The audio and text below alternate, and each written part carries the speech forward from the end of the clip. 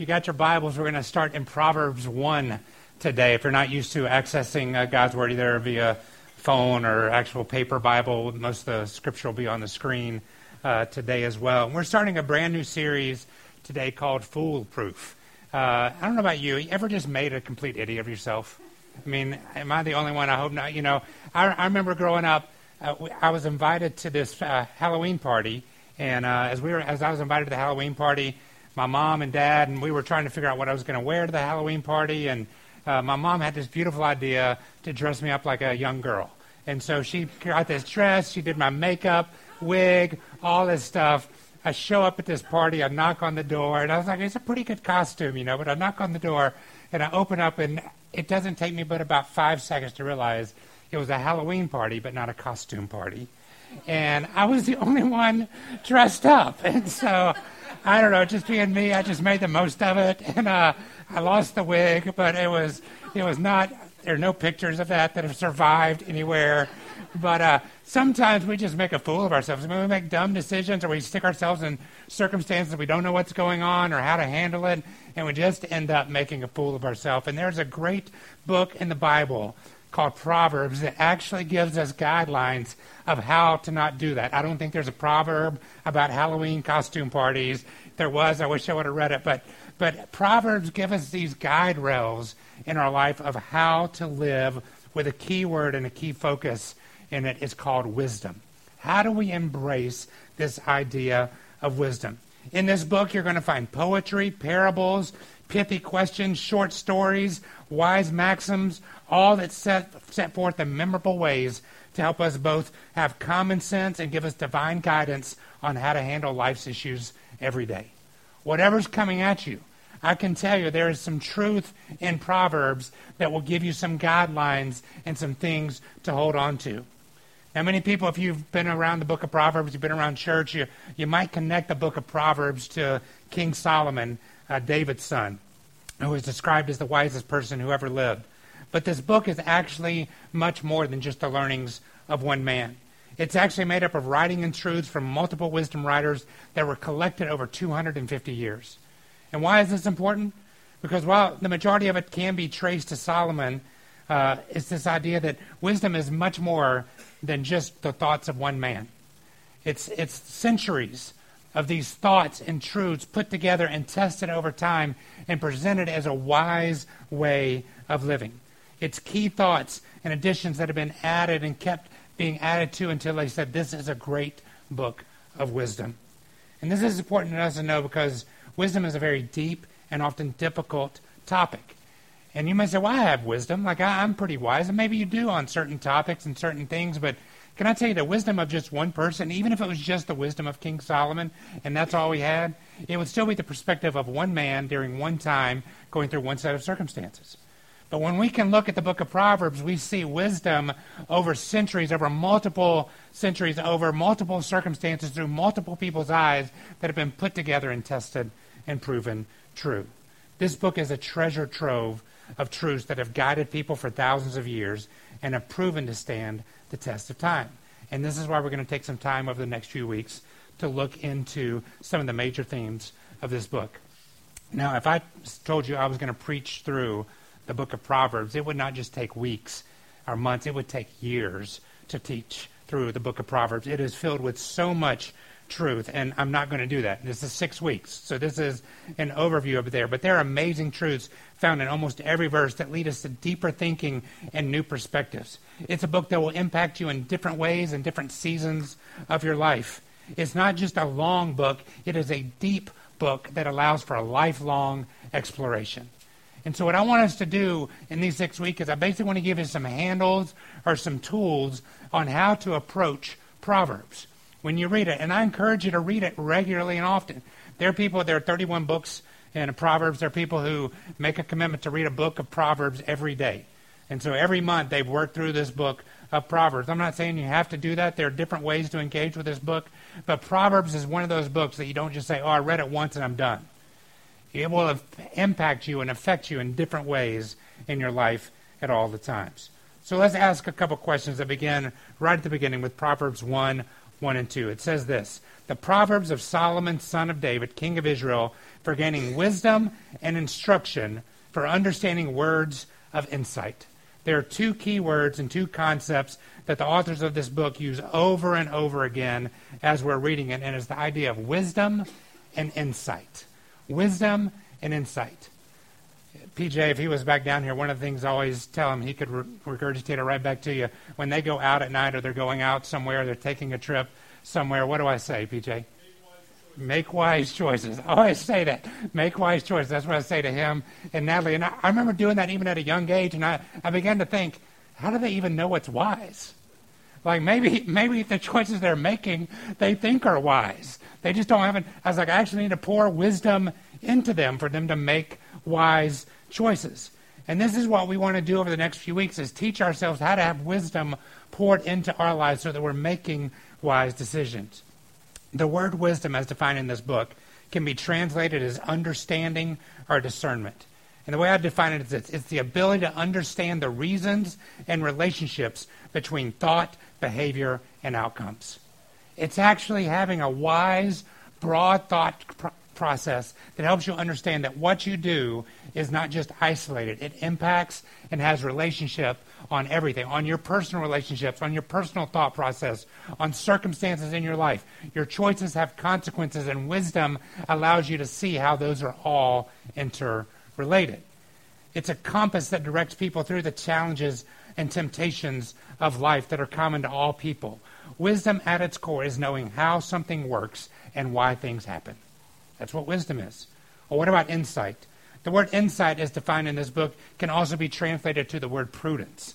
Now, that word prudence gets a bad rep because the first word you hear is what? Prude, right? And you start thinking of somebody who just, sucks the joy out of the room and the fun out of the room, like a prude. It's just like, oh, I don't want to, that's a no. It's just that whiny kind of personality, and that is not what prudence is at all. Prudence is actually the exact opposite of that. It's the ability to take wisdom and put it into action, to make the most of every situation, to walk into any environment and know how to use wisdom to make the situation meaningful, purposeful, and powerful.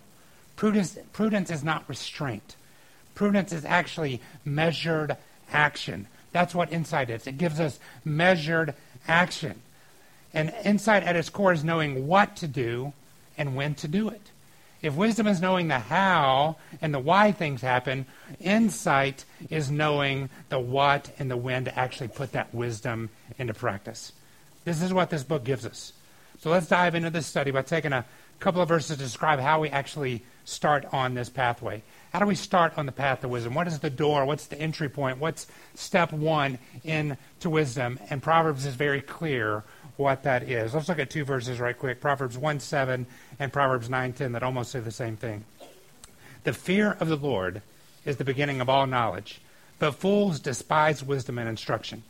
Proverbs 9:10 says it this way: the fear of the Lord is the beginning of wisdom, and the knowledge of the Holy One is insight. There are those two words again, wisdom and insight. These two verses tell us very plainly that the key to wisdom is, and it is the fear of the Lord.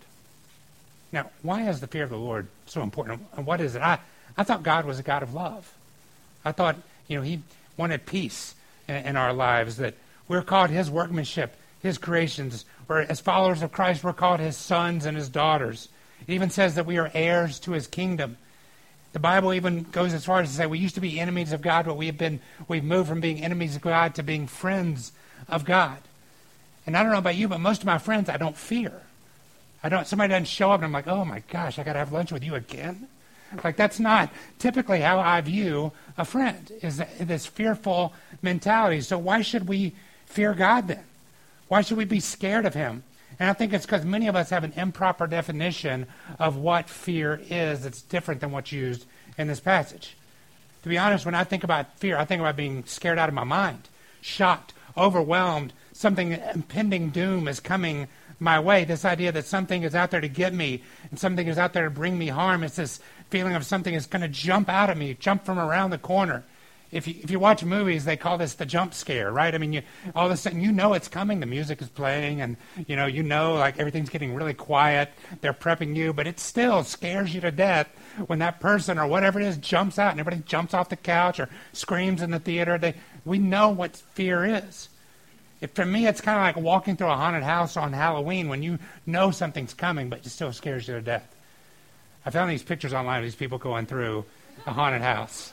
And they are just freaked out of their minds, like overwhelmed with fear. And I love that. Are we on the last one yet? She's like, you're not leaving me. She's like, no way. This is what we think of when we think of the word fear, right? Like, God is out to get me. And the problem is we take this kind of mentality on fear and we equate it to God. If we're honest, we carry the same view of God. We feel like God's out to get us. He's hiding behind the clouds, just waiting for us to mess up so he can shoot down a lightning bolt at us and, hit us with some sickness, some tragedy in our life.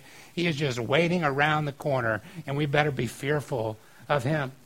We think that everything's a test, and if I don't choose the right path, then it's just like me walking into a haunted house and something's going to jump out and bring me pain and fear and anguish into my life. Sometimes as our core, we think that God is out to get us instead of believing the idea that God is for us. This is not being fearful of God. That's not what it's talking about here. It's just being scared of God. It's embracing what he calls the fear of the Lord. So what is the fear of the Lord? Let's start by talking about what it isn't. The fear of the Lord isn't living a fearful life, just waiting on God to hit you with your next problem. First, fear of the Lord is not anxiety. It's not anxiety that comes into our life when we experience, for me, anxiety comes in my life when I experience uncertainty, when I don't know what's going on or what I'm walking into. Wisdom doesn't bring uncertainty. It brings clarity and understanding. Jesus tells us to be anxious for nothing. We don't have to live with uncertainty. So it's not this anxious feeling of what's coming next. It's also not animosity. Fear is not animosity. It's not anger or bitterness based on something that's happened in a relationship. And a lot of times we think God is mad at us. God is angry at us. These bad things that I've done, how could he not be angry at me and he's going to be out to get me? But I want you to hear this. From the beginning of time, from the first sin that separated us from God, God has been working to restore relationships. Everything has done has been to overcome animosity. Wisdom doesn't create a fear of seeing someone because of animosity. It actually brings peace in a relationship. Fear of the Lord is also not despair. This idea of overwhelming hopelessness. A fear that is driven out of seeing something as insurmountable in my life. God has done the exact opposite of this. Instead of building walls to separate us and create hopeless situations, he has been all about tearing down walls of sin and pain in our life. Wisdom doesn't highlight what we lack, but it shows what we can receive from God. It does not create animosity or despair, and it does not finally create dread. This feeling of doom, this idea that nothing will ever get better. The world's going to keep getting worse. My life is going to keep getting worse. There's no chance of good actually prevailing. It's like I'm in a nosedive with no engines working, no parachute. There's just no way out. God is not a God of dread. He is the exact opposite.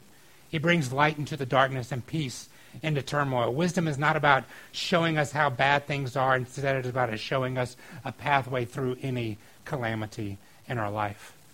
So if it's not these things, if it's not anxiety, animosity, despair, or dread, then what is the fear of the Lord?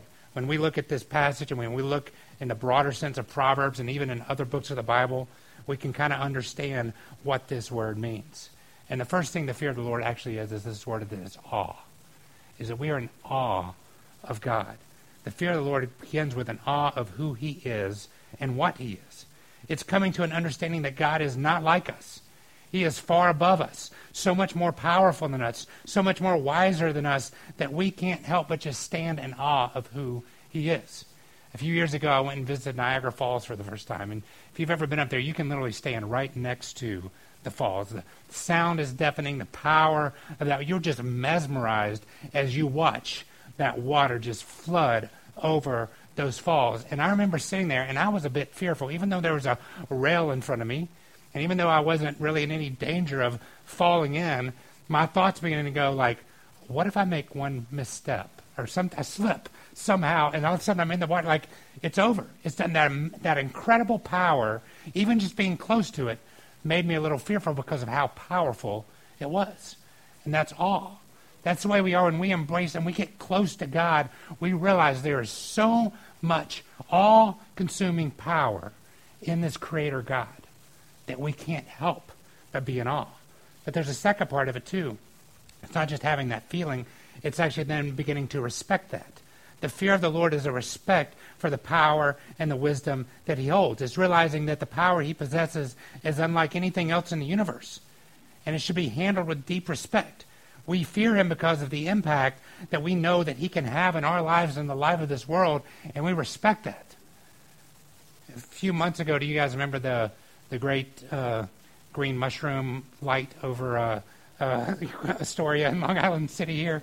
I was in Midtown, and we saw this huge, I don't even know what they call it, what they ended up saying it was. It was basically some charge, release of energy is, I think, what they finally termed it. But it was, it lit up the sky. This power plant that I go by every day that usually contains its power had a momentary release of power that literally impacted all of New York City in their view. Everybody was thinking we're about to get abducted or some attack has happened. The aliens have finally, Independence Day is happening for real. We had all these ideas going on, and it's this idea that reminded me the respect that I have even for the little bit of power that's in one of these plugs down here. I don't go sticking a fork in there. I don't stick things in there to test and see how much it really is powerful. We respect power when we get next to it. But the third thing we do in understanding the fear of the Lord is understanding that we begin to honor him. The fear of the Lord is when we choose to honor him as the source of all wisdom and power. I can respect something without actually honoring it. Honoring it is when I show deference and give it a place of authority in my life. And I do this with people that I respect and people that I honor, people that have power. I'll give them deference in my life, and they have ways to speak into my life that I'll act on almost sometimes without question because I trust them implicitly. And there's fear sometimes that come if they say, hey, I see something damaging in your life and I want to change that. And it's a little fearful for me that I haven't seen that and it hasn't shown up or I haven't been able to spot it in my own life. And so honoring brings that, which brings us to the last one, which is submission. The fear of the Lord is actually most shown through submission of our lives to this authority. We aren't submitting because we're fearful of what he'll do if we don't. We submit to the fear of the Lord because it gives us awe, respect, and honor for who he is. This fear is a healthy fear because it's now the start of fear for my life that would be like an authority is finally present to give me direction. There's something I can relax into and rest into and know that it is giving me direction and hope. That's fear. But even as we understand that there's still a fear that can drive us to embrace this amazing wisdom, this submission to the Lord. And usually I'm most fearful, as I mentioned earlier, when I'm out of control or I'm stepping into some new situation. I grow fearful when I leave something known and comfortable and reach for something that is new and uncertain. And this is why Solomon used the idea of fear to help us understand what it's like to embrace wisdom and to let go of fear in our current circumstances. I have to be willing to let go of what I know and what I think is best and believing that I am the source of true wisdom and instead of reach for something that's outside of me, to reach for the wisdom of God and to allow it to become the number one source of wisdom in my life. A few years ago for my wife Katie's birthday, we did a trapeze school. And this is all about letting go and grabbing on. And I brought some pictures of this as well. So this is Katie. She looks very graceful here. She listened to the instructor about how to do her knees and all this stuff. And eventually they tell you in a moment you're going to have to let go, look up, and you're going to have to jump off and somebody will catch you. It's a step of faith. This is about the most fearful moment that you have right here. And she did exactly what she was supposed to do, reached out, and this hunk of a man grabbed her. And I wasn't jealous at all, but she did it. It was phenomenal. It was amazing to watch her do this. I tried this. I don't look as graceful. So I didn't quite listen as well as Katie did. I tried to reach out, did not get my head up, and I completely failed. So you can see I'm not looking to where I should go, but this is a picture of wisdom and a lack of wisdom. Basically, it was Katie listening and going, I have to let go of something to get to something better, and he's not better. We won't get into that, but like better. And she did it. She let go and grabbed hold. And this is what this fear is. When we have to trust God, it gets a little scary, doesn't it? When you have to let go of control of your own life and really trust in the wisdom of somebody else, and even in this God that we can't even see and touch, it gets fearful.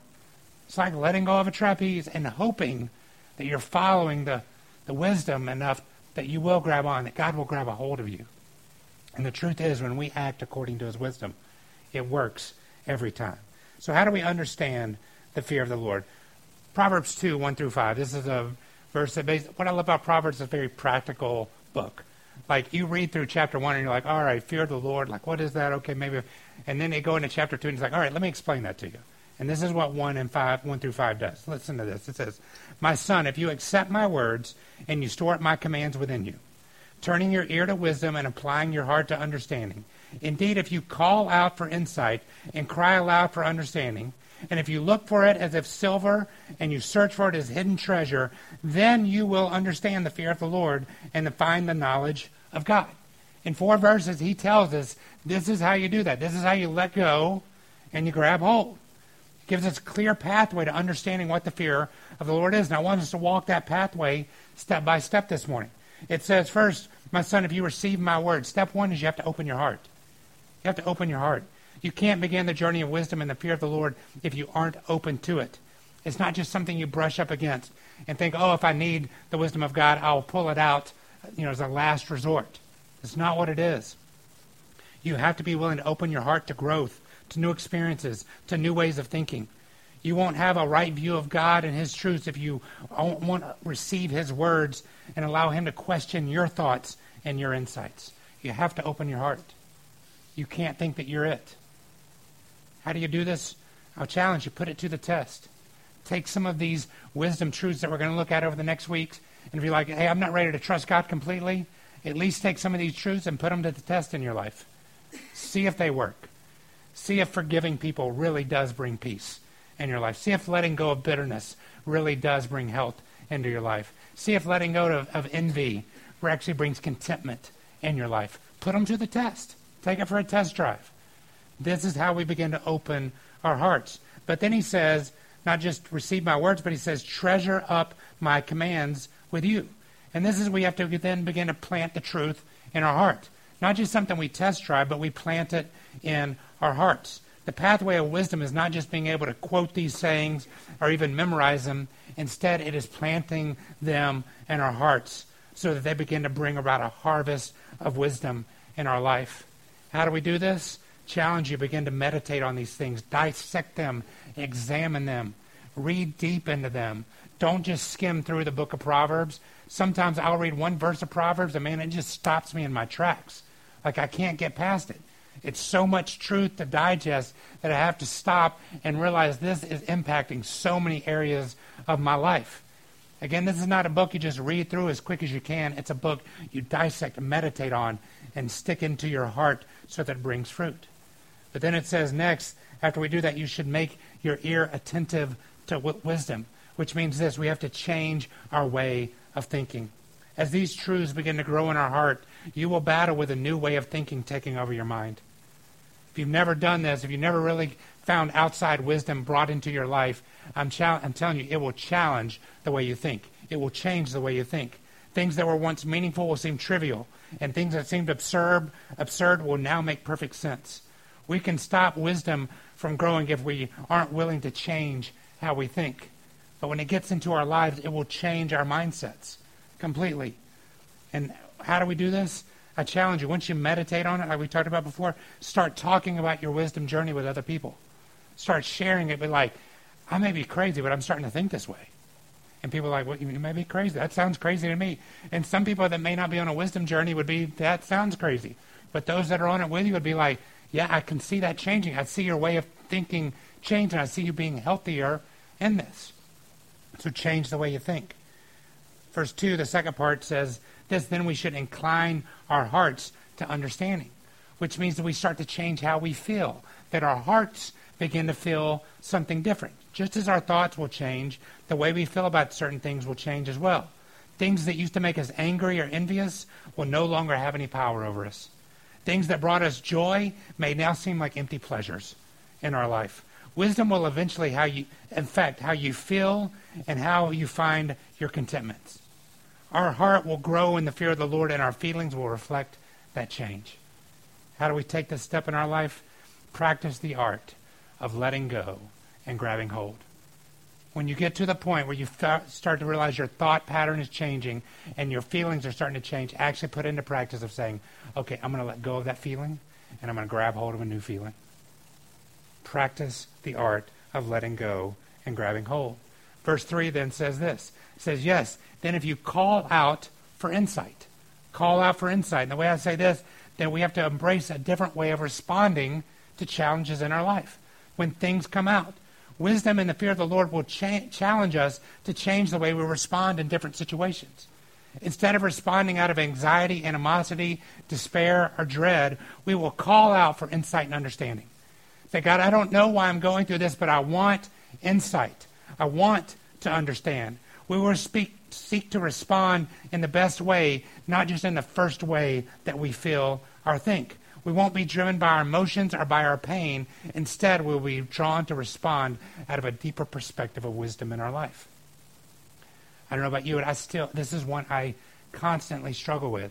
Something pushes up against my life. Something knocks on me. Something confronts me. And my first thought is to just get defensive and react out of how I feel, instead of actually calling out for insight and understanding. Saying, God, before I respond, give me understanding and insight. And this is the way we practice this. We actually make a determination to respond to things instead of just react to things. We often just react. Something hits us, we hit back. Somebody says something, we say something back. And we don't actually stop and call out for wisdom and understanding and insight. Second part of verse 3 says this. It says, then we will actually raise your voice for understanding. And the idea here is we actually start to embrace a different way of advocating. When you raise your voice, it means that you're actually advocating. You're telling other people. You're making this known to other people. One of the biggest changes that wisdom and the fear of the Lord brings into our life is what we advocate for.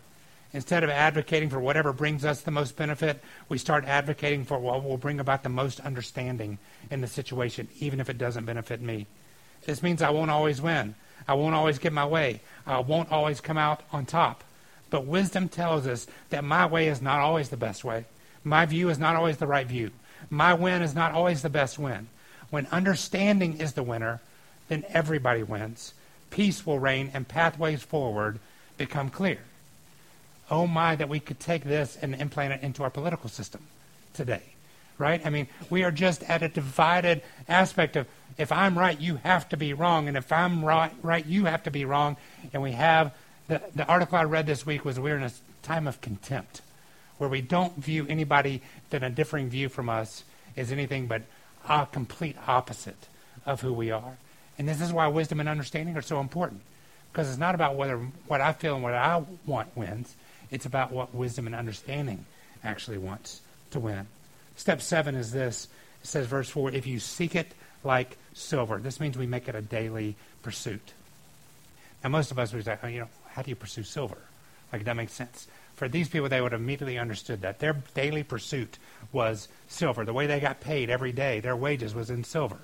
And that was the coins, that's the way they were, their daily wage. They paid every day. They didn't get a paycheck at the end of the week that they got direct deposited into their Jewish bank accounts. I mean, that didn't happen back then. But their daily wage was silver. So he's basically saying every day, this is a reminder to seek wisdom like a daily wage. Work at it, grapple with it, test it, use it, demonstrate it, and it will pay you a daily wage of growth and understanding. If you actually use it, if you actually manipulate it and challenge it and put it into your life, it will bring about a payment of growth in your life.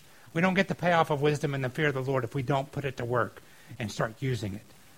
It's more than just reading a proverb a day or a book a week. It's putting the proverb to work in your life and asking it to bring a return. How does this? Work on wisdom every day and in every way. There's not a part of your life that wisdom can't bring hope to.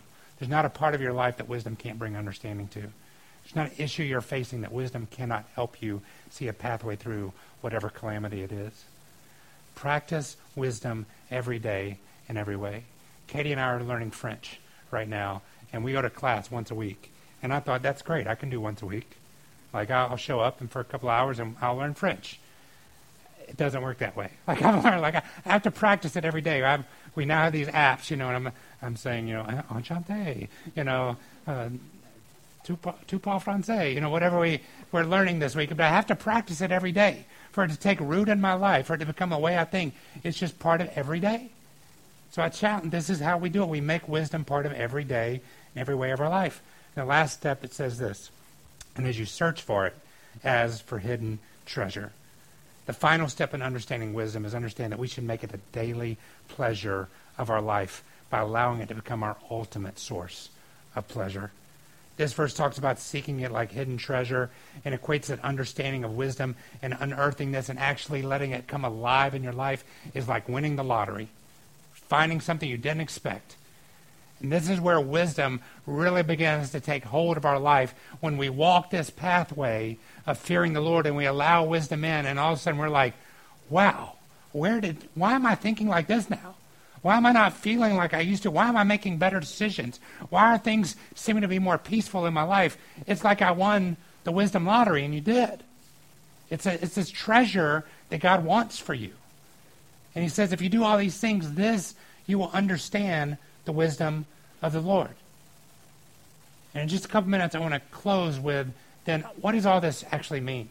Because the truth is, like, okay, if I have the fear of the Lord and I get better wisdom and this and that, but it talks about in Proverbs that there are some key benefits to the fear of the Lord. When we allow the fear of the Lord to start us and get us on the pathway of wisdom. And the first one is this, is knowledge. Proverbs 1:7 says, the fear of the Lord is the beginning of knowledge. Fools despise wisdom and instruction. You will start to better understand circumstances, people, God, and even better understand yourself. The second thing it brings is discernment. Proverbs 8:13 says, the fear of the Lord is the hatred of evil.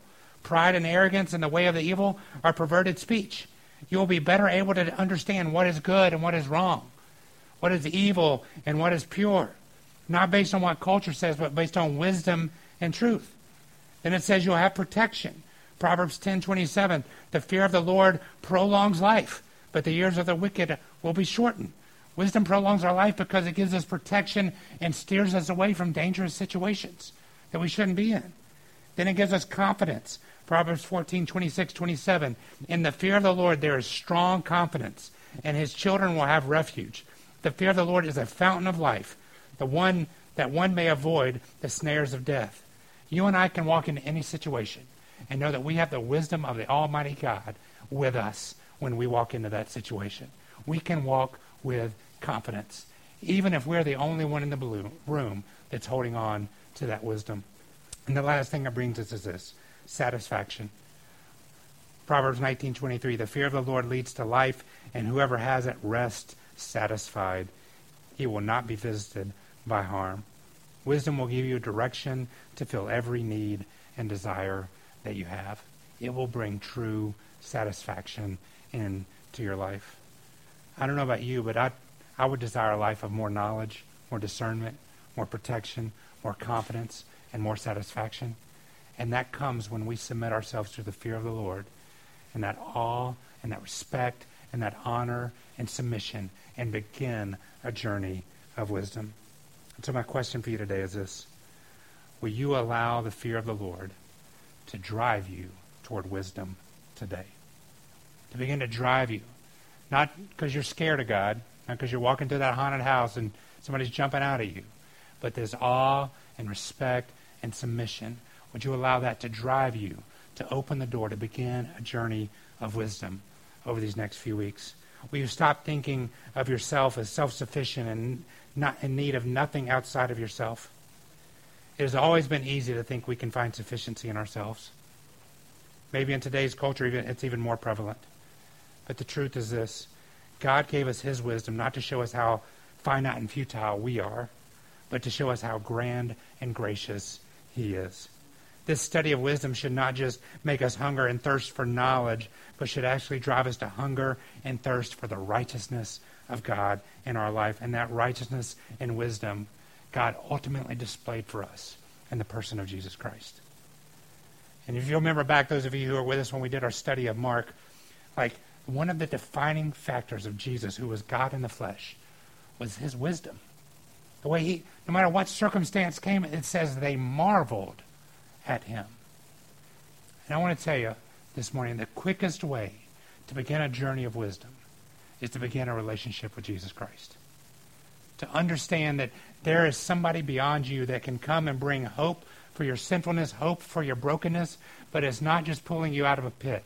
It's that then you walk together in a pathway of wisdom that gives you understanding to face any circumstance you face this morning. Would you bow your head and close your eyes with me?